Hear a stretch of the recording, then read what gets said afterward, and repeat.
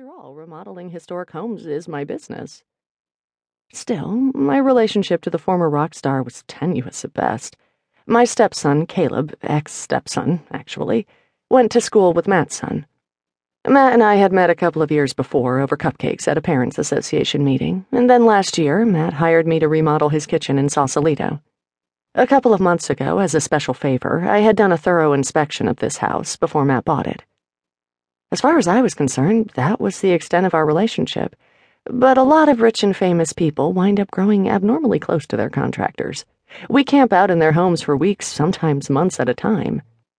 We have no particular stake in their wealth or celebrity, though our rates might spike when we enter the poshest neighborhoods. But aside from obvious budget considerations, ripping the toilet out of a crumbling Victorian in humble West Oakland is essentially the same as ripping one out of the fanciest Pacific Heights Beaux Arts mansion.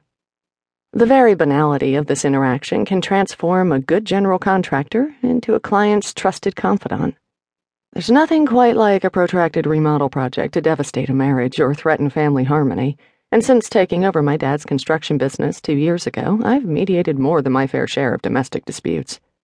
I respond to panicky calls about leaky faucets in the middle of the night and find myself hearing much more than I want to know about unfaithful spouses, shady corporate deals, and murky political alliances.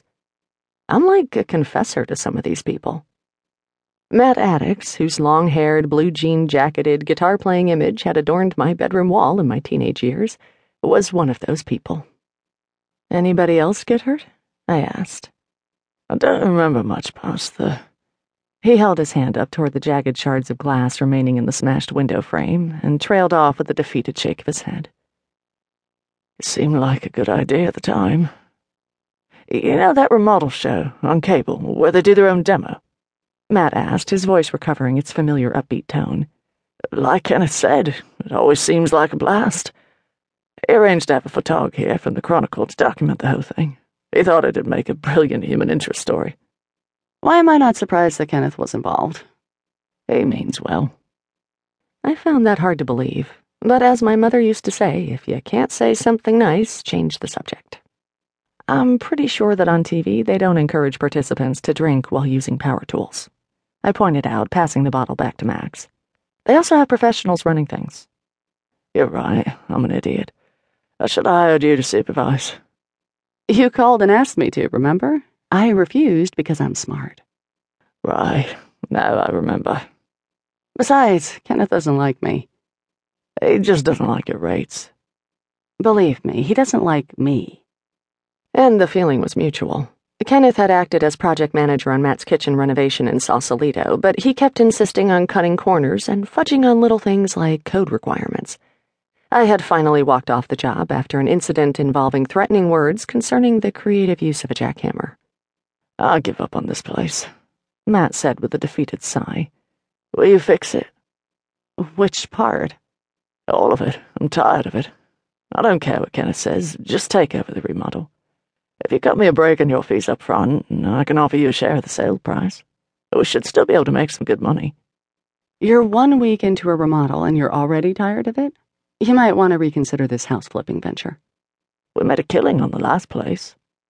"One lucky sale is no foundation for such a risky line of business." "Kenneth got this place cheap, though, because of the haunting deal." "I was afraid to ask, but I couldn't stop myself." "Haunting deal?" "You don't know about that. People say this place is haunted, so we got it cheap." "Seriously?" "The previous owner had to disclose it in the sale." "Let me get this straight. The owners have to tell you if they think their house is haunted?" He nodded. "Real estate law. It's part of full disclosure and all that." His red-rimmed eyes scanned the disaster area surrounding us. "Maybe it really is haunted. Maybe that's what happened last night." I held up the bottle of vodka. "This is what happened last night. These are all the spirits you need to screw up a construction project." "At least I followed your advice on one thing. I packed up all the glass lampshades, a lot of the door and window hardware, and anything else that looked valuable or historical." "You forgot the chandelier." I gestured toward the obviously homemade monstrosity hanging in the entryway. Colored rocks and murky crystals had been wrapped in copper wire and hung limply amongst amber, flame-shaped electric bulbs. I sort of admired the concept, but the execution left a lot to be desired.